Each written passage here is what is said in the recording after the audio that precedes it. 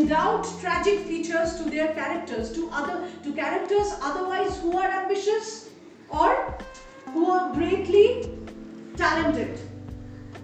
Okay? These are all archetypal characters. Tragic heroes are all archetypal characters, but with the variations. It is this variation which lent color, importance and popularity to the characters. Now you see, if you take a note of Marlowe's tragic characters, Tamburlaine the Great. Tamburlaine the Great. He is a ruthless Scythian shepherd who rises to being an emperor. Tamburlaine, Timur-Long. That's the, Tamburlaine is the anglicized term. Okay? Anglicized word or version of Timur-Long. In case of Edward II also, as well as in the case of Dr. Faustus also, archetypal characters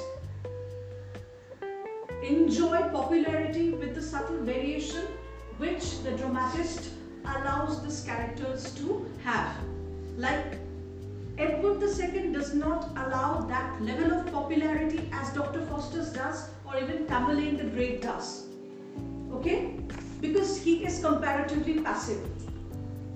He is comparatively passive, less ambitious, more prone to recline rather than act. That's why lack of activity, his passivity, his inertness renders him less popular than Dr. Faustus and Tamburlaine the Great. Both ruthless, one for knowledge, another one for power. But they are all archetypal tragic heroes, constructed on one frame, having a different set of flesh and color and complexion. Okay? It is this flesh, color and complexion that adds to their level of popularity.